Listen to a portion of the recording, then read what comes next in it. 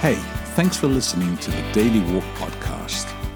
Just want to remind you that if you have any questions, any thoughts, any comments, or any prayer requests, you can go online to the Boulder Church website, which is at boulder.church. Send them along. Would love to hear from you. Otherwise, look after each other and live love.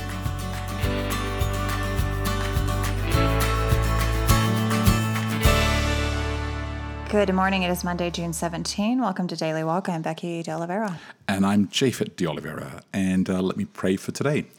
Heavenly Father, thank you for today. Thank you for a new start. Thank you for the ability to be able to read your word. Again, Lord, we just ask for your continued blessing, for your insight into our lives. May we be able to see from the scripture application as well. We ask this in Jesus' name. Amen. Amen. Okay, today I'm reading from the New Living Translation, the NLT, Amos chapter 9. Subheading, A Vision of God at the Altar. Then I saw a vision of the Lord standing beside the altar. He said, "Strike the tops of the temple columns so that the foundation will shake. Bring down the roof on the heads of the people below. I will kill with the sword those who survive. No one will escape. Even if they dig down to the place of the dead, I will reach down and pull them up. Even if they climb up into the heavens, I will bring them down. Even if they hide at the very top of Mount Carmel, I will search them out and capture them. Even if they hide at the bottom of the ocean, I will send the sea serpent after them to bite them. Even if their enemies drive them into exile, I will command the sword to kill them there. I am determined to bring disaster upon them and not to help them. The Lord of heaven's armies, touches the land and it melts, and all its people mourn. The ground rises like the Nile River at flood time, and then it sinks again. The Lord's home reaches up to the heavens while its foundation is on the earth. He draws up water from the oceans and pours it down as rain on the land. The Lord is his name. Are you Israelites more important to me than the Ethiopians? Asks the Lord. I brought Israel out of Egypt, but I also brought the Philistines from Crete and led the Arameans out of Kir. I, the sovereign Lord, am watching the sinful nation of Israel. I will destroy it from the face of the earth, but I will never completely destroy the family of Israel, says the Lord. For I will give the command, and I will shake Israel along with the other nations, as grain is shaken in a sieve. Yet not one true kernel will be lost, but all the sinners will die by the sword, all those who say, nothing bad will happen to us. Subheading, A Promise of Restoration. In that day I will restore the fallen house of David. I will repair its damaged walls. From the ruins I will rebuild it and restore its former glory. And Israel will possess what is left of Edom and all the nations I have called to be mine. The Lord has spoken, and he will do these things. The time will come, says the Lord, when the grain and grapes will grow faster than they can be harvested. Then the terraced vineyards on the hills of Israel will drip with sweet wine. I will bring my exiled people of Israel back from distant lands, and they will rebuild their ruined cities and live in them again. They will plant vineyards and gardens. They will eat their crops and drink their wine. I will firmly plant them there, in their own land. They will never again be uprooted from the land I have given them, says the Lord your God. All right. Our question for today is this. How do these hints that God has acted in parallel with the Bible story challenge your understanding of Christian history? And what additional questions does this raise for you?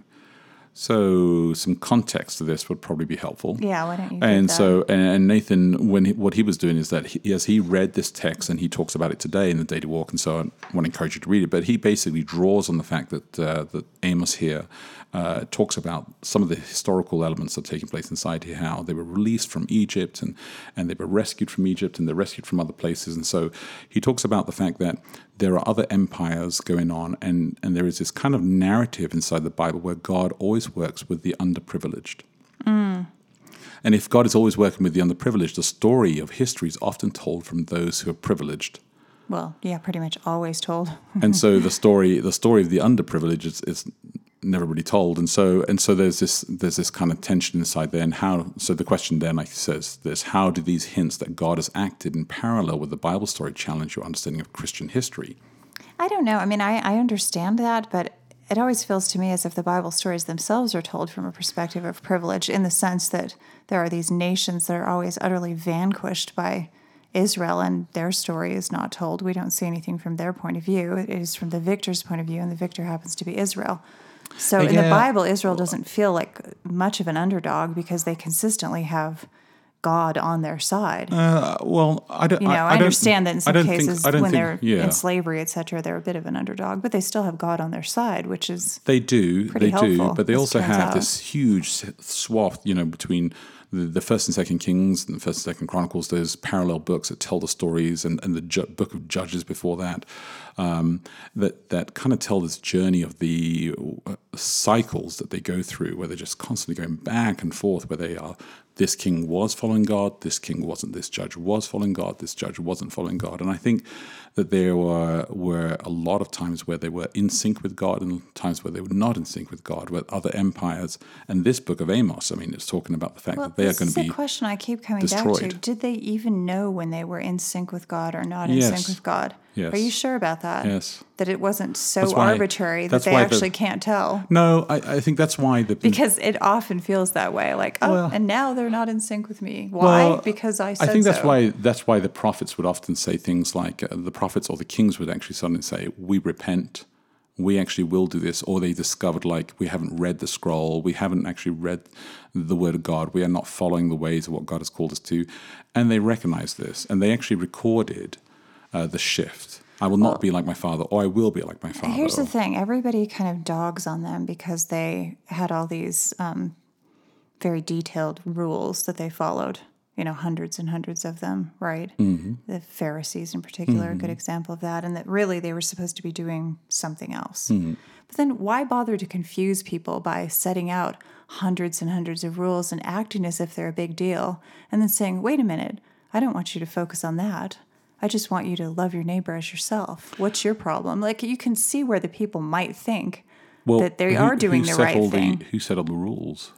God. Well, If we accept the fact that God is the one who told Moses to write the rules, then I think we would have to say that it was God. Or we could go with what I think, which is more that it was Moses. I think maybe that be a perception that actually has been construed and drawn out of the Bible that actually is not entirely true, because when you look at Deuteronomy and you look at the text of what actually Moses was saying that God was sharing with them, the rules were very, very simple. To be human, to not be a slave, to recognize your identity was to love God and to love humanity. And he put them in the Decalogue, he put them in the Ten Commandments, and then he gave them some principles of health, some principles of life, and they actually abided them. What happened is that later on, when things started to get held skelter, when they went out of control, they created extra rules that were not given, that were their rabbinical rules that they created extra to that became this heavy burden. So by the time Jesus arrives on the scene where he says, I've got to go down to planet Earth and kind of reset the clock. And that's why he says, you've heard it said, or you've misunderstood who God the Father is, who I am, who the Holy Spirit are, what we're trying to say to you. And he tries to bring them back. That's why he says, I didn't come here to destroy the law or to destroy the way. I'm just trying to show you that you've lost your way. Jeremiah says this at the end, that I actually wanted to write all the time the law of God in your hearts and in your mind, and you just made this kind of like burden on people. So yeah, I think they got it, but I think they misunderstood how to use that kind of tension inside there. And we've actually made it heavy, and it shouldn't be so heavy. Well, why though? Why would people must have some reason for thinking it needs to be made heavy? I think it's control. I think we like control.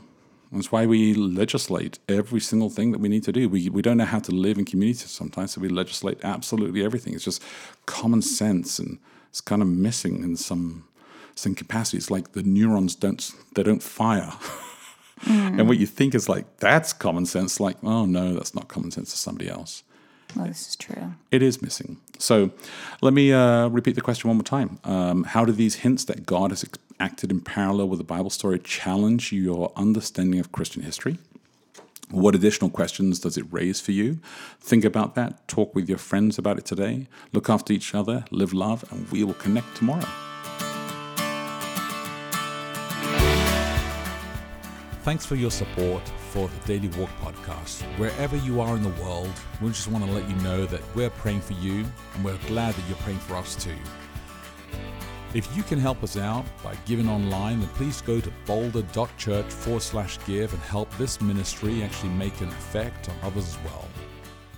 Keep us in your prayers, look after each other, and live love.